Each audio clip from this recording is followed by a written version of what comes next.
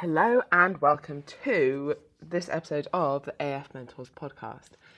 I'm going to give you a little insight into what I'm doing right now, which is I'm going to practice my talk, Amelia and I's talk, for tomorrow at IFS. So today, I'm so tired. It's unbelievable. But you know what? I feel like if I can make even a little bit of sense right now, then tomorrow will go very well. So it's 10:30 on Saturday at AFM at IFS. Wow, it's going well. I'm very tired. I decided not to go out and I thought, do you know what? I'm going to practice my talk for tomorrow. And I always find that the best way to do this is to record it as a podcast, obviously, and then it gets the double benefit of also being content. So you're killing two birds with one stone. But I would recommend this as a tool if you're thinking, or if not even if you're about to talk, all right? Maybe I shouldn't have recorded this after one of the longest days ever. But I'm here now and I'm ready. So our talk tomorrow is going to be about how to sell without selling out. And the talk starts with one of my favourite questions to ask coaches, which is, would you still coach if you won the lottery? I.e., do you actually love what you do, or do you just see it as a job and a way to make money? So I always find that quite interesting. Obviously, I hope that people are going to be like, yes, I freaking love coaching. I would do it, even if I won the lottery. And then I'm like, oh yeah, you guys, you're my people. You're the people that I really want to help build businesses because you're the best kind of coaches and they're the coaches that I want to see do well. And then we kind of move on to a little bit of an introduction as to what people are going to get over the next sort of 45 minutes to an hour. And there are a lot of talks this weekend, some of which I've seen, some of which I've just caught little bits of that are really useful, but they're so focused on building a social media following. And what we're going to talk about today is how to build a successful coaching business, not how to just build a social media following. Because unless you are an influencer, the two things are not the same. And then there's a nice slide here that basically just says, we don't care about the size of your ... following, right? And I think the main point here is that same question, like, do you want to be a coach or an influencer? Because there is far more to coaching than just how many followers that you have. And what I hope people are going to get from this as well is a few examples of if you just focus on creating content to build your following, you may actually be detrimenting. Wow, that's a new word. You may actually be damaging, I think is the word I was looking for, your business success. So one of the reasons that people focus so much on following is that you can see people's following. And we often assume that people with a big following also have a big business behind it. And a lot of the time they don't, because as I've already said, those two things are not the same. And then we come on to a bit of an introduction to Amelia and myself and why you should listen to us. Obviously, Amelia is not here on this podcast to do her side of the introduction, but I'm basically going to talk about the fact that there's been over 250 coaches go through AFM now, so I'm getting pretty good at mentoring. Chloe and I have had over 10,000 people do the EC method. I run different business structures with one-to-one coaching on ESG Fitness, with Commit to Six, which is a slightly different group coaching model than the EC method. And then obviously Amelia and I's baby, EIQ. And one thing that we're both really passionate about is helping amazing coaches that are doing it for the right reason, hence why we start the talk with the question around, would you still coach if you won the lottery? Doing well, right? We want to see the best coaches with the best businesses and people who really want to focus on helping people. So one of the most important things to consider is not just attracting attention, but attracting the right kind of attention. Do you want to be known for being a very helpful coach, listening to your audience and solving problems, or do you want to be known for making quite funny reels? One of them is going to help you grow a coaching business, the other one's going to help you grow a social media following. And an example that I want to talk through is 2 posts that I posted last week. One of them was a reel of me doing pull-ups in the rain, right? There was no value to it whatsoever. It was me little motivational quote, something cheesy like, your results depend on the standards of effort that you hold of yourself, or maybe it's just the standards that you hold of yourself, right? This reel got over 1,000 likes, which for me is a lot on a post. Then I put up an infographic that I posted, and I pulled the data from 48 hours after both of these posts. So the reel had got over 1,000 likes, and the infographic had got 64 likes, which actually is quite poor for me. Like, even an infographic would normally do better than that for me. So if you look at those stats, you'd be like, you should post more reels of you doing pull-ups in the rain. That's what's going to get you attention. So you might think, well, the reel did better. But really it depends on the metrics that you're looking for and why you're posting. Because if you think about which post got me more leads, you're probably going to be surprised, except that I've totally set this up so it's kind of obvious. That shitty motivational reel got me no leads, not one. But the infographic, which focused, like, I made the infographic based on a problem that I knew that my clients had, right? So it's talking about if you cannot figure out why you're not losing weight. This comes up all the time with my clients. So I'm like, I know people struggle with this problem. And it had a very strong call to action with it, right? It had, I'm going to give you something to help. It's completely free. DM me checklist if you want it. And then, this is a podcast, so you can't see this, but I actually pull up the stats. Because after people DM me that, I send them a form, so just a Google form to fill in.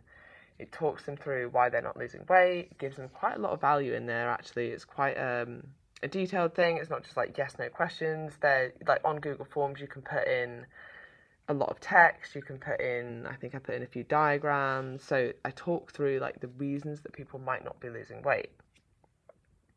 Now, if I go back to the slide before, 64 people liked that post, right? 71 people, I would say way over 100 people DM me. Now, of those people, 71 people got to the end of the form and submitted it. That wasn't a short form, right? And one of the reasons it wasn't a short form is because I only really wanted people who were fully invested to get to the end of it. And of those people, so the last question was, are you interested in hearing more about coaching options? And 66.7% of those people said yes. So I'm not very good at maths. I think I got about 50 leads off the back of that, right? So 50 pretty warm leads who have already given me quite a lot of information about them and have said that they would like more information about coaching. So by giving helpful, relevant, valuable advice specific to the problem that I know that my client base have, I've got 50 leads off a post that only had 69 likes or something. And actually, even those other people that filled in and they put in, no, I'm not interested in coaching at the moment, thanks anyway, they absolutely might still come back, right? Just because they're not interested now, it doesn't mean they won't be later. And they'll remember, hey, Emma gave me a ton of value. I'm probably going to go to her when I'm looking for a coach. So off the back of this, I'm going to ask you the question, should you always post for the algorithm? Because the algorithm's going to push that reel, right? That's why it got so many likes. There's really no value in that whatsoever. It's not helping my client base. But the post that really didn't get very many likes, and you would probably, if you were just looking at that as metrics, you'd be like, I'm not going to talk about that anymore. I'm not going to post infographics, not going to do carousels, definitely not going to post about like specific problems that my clients have. So this is why it's important not to get bogged down in just likes or just views or just reach, because you're looking at the wrong metric. What's growing your business? That infographic that got Again, if I was better at maths, I'd come up with the exact percentage. But like, anyway, a lot less likes. What even percentage is that? No, it's too late. I can't believe how late it is and I'm recording a podcast. I'm so proud of myself. Anyway, I'm actually going to come on to podcast next because one of the most effective ways of giving, in my opinion, and of giving value, but more to the point on this, because what I'm meant to be talking about right now is attracting attention. So one of the best ways to get attention is to use a podcast, right? Because this gets people off Instagram onto a longer form content platform.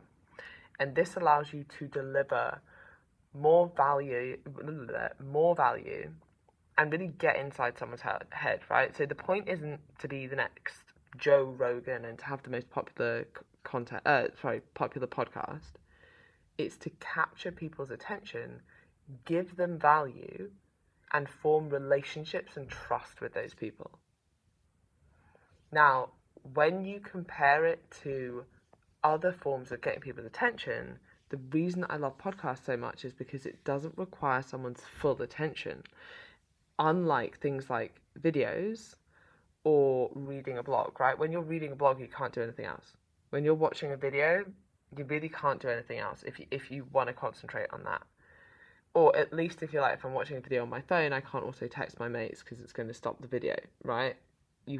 That's why things like Reels, it's so hard to keep people's attention. Whereas on a podcast, I'm only asking for 60% of someone's attention, right? They can be walking along the street, they can be hoovering their house, they can be going for a run, they could be at the gym, they can be doing all numbers of things. So I'm only asking for a small amount of attention. And that's so important in this day and age where everyone's got such a small attention span. The other benefit is it really allows you to develop know, like, and trust. I'm going to talk through a couple of the bits of feedback I get from my podcast in a minute. It also allows you to elaborate, explore, and deliver information with context, right? Unlike the 30-second reel that you have to grab someone's attention and keep it, right? You can actually explain the nuances of coaching. And that's so important for any decent coach. And then the other benefit is that you often get binge listens, right? So there's this saying in marketing that you need to either see something 7 times or like consume 7 hours of information. Now it's quite quick. If you're thinking, I need to get someone to watch like 7 hours of reels, that might take months.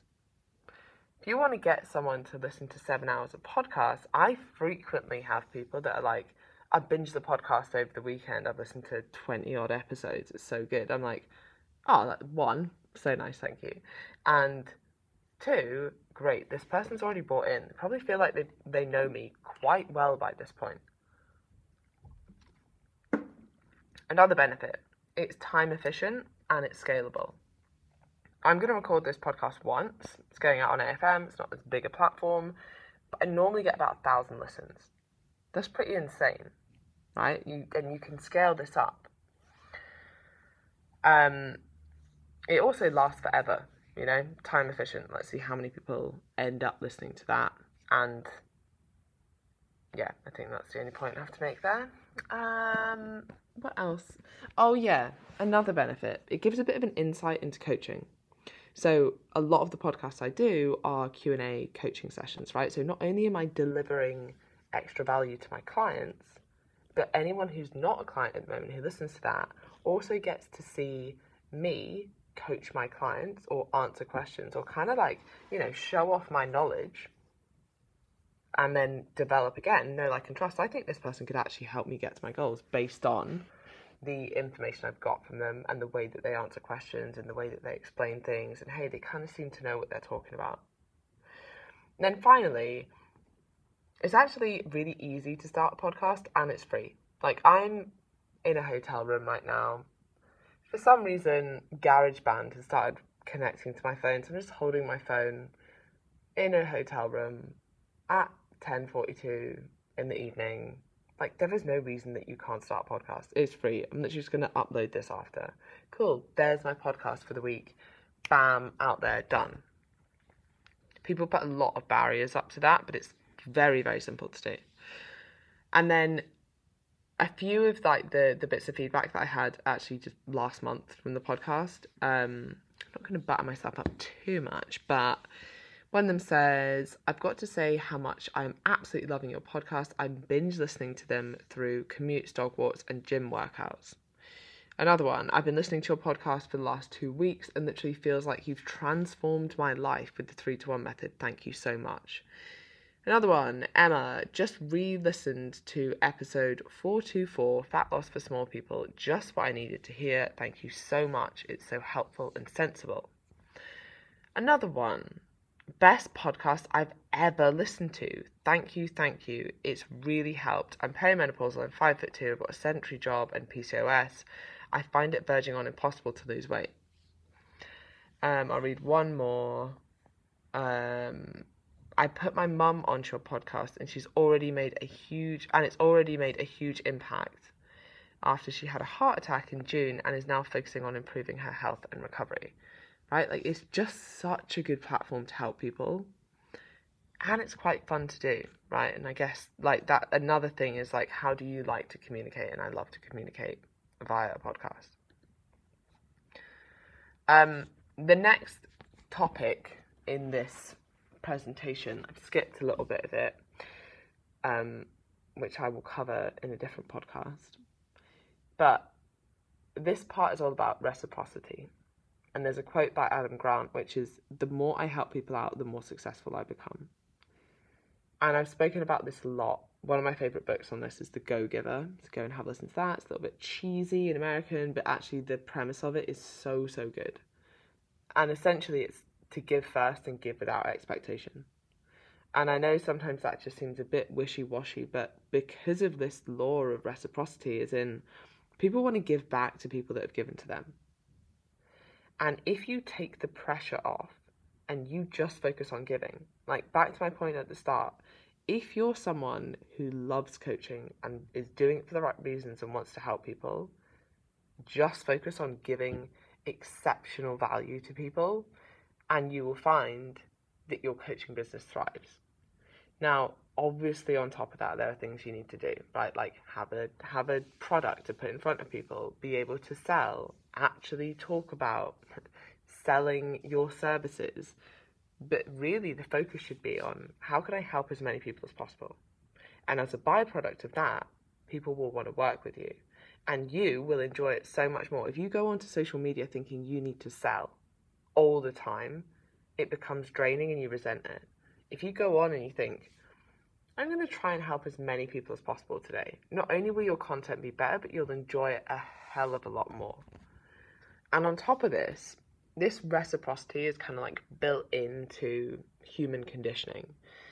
And they showed this in a few studies. I think one of them was done on waiters. Now, I should probably get the stats up on this, so I can't remember it off the top of my head, but essentially the story is, if a waiter gives you a mint, you are more likely to tip them.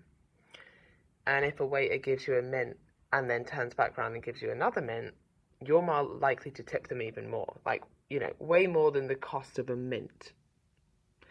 Same thing car salesmen do, right? They might offer you a coffee or a bottle of water or something. If someone has given something to you, you are more likely to then spend more on a car. Like, that's ridiculous. What? Bottle of water, like, cost price probably costs you, what, like 10p? And yet you're probably going to spend hundreds, if not thousands of pounds more with that person because they've done that on a car. And so the point is, it's not necessarily equal. Okay, I'm going to round this up here because I had started... Oh, I'm just so tired. That's why I'm rounding it up. Okay, I'm going to come back with part 2 of the IFS talk. I hope that's been useful. If it has, then head over to afmentors.com, fill in the application form, or book a call with me. I would love to help you if you resonate with the values that I've kind of been talking about here, especially with the point of, would you coach even if you won the lottery? Like, are you doing this for the right reasons? Do you want to help people? Because if you do, I want to help you help you help more people and make more money.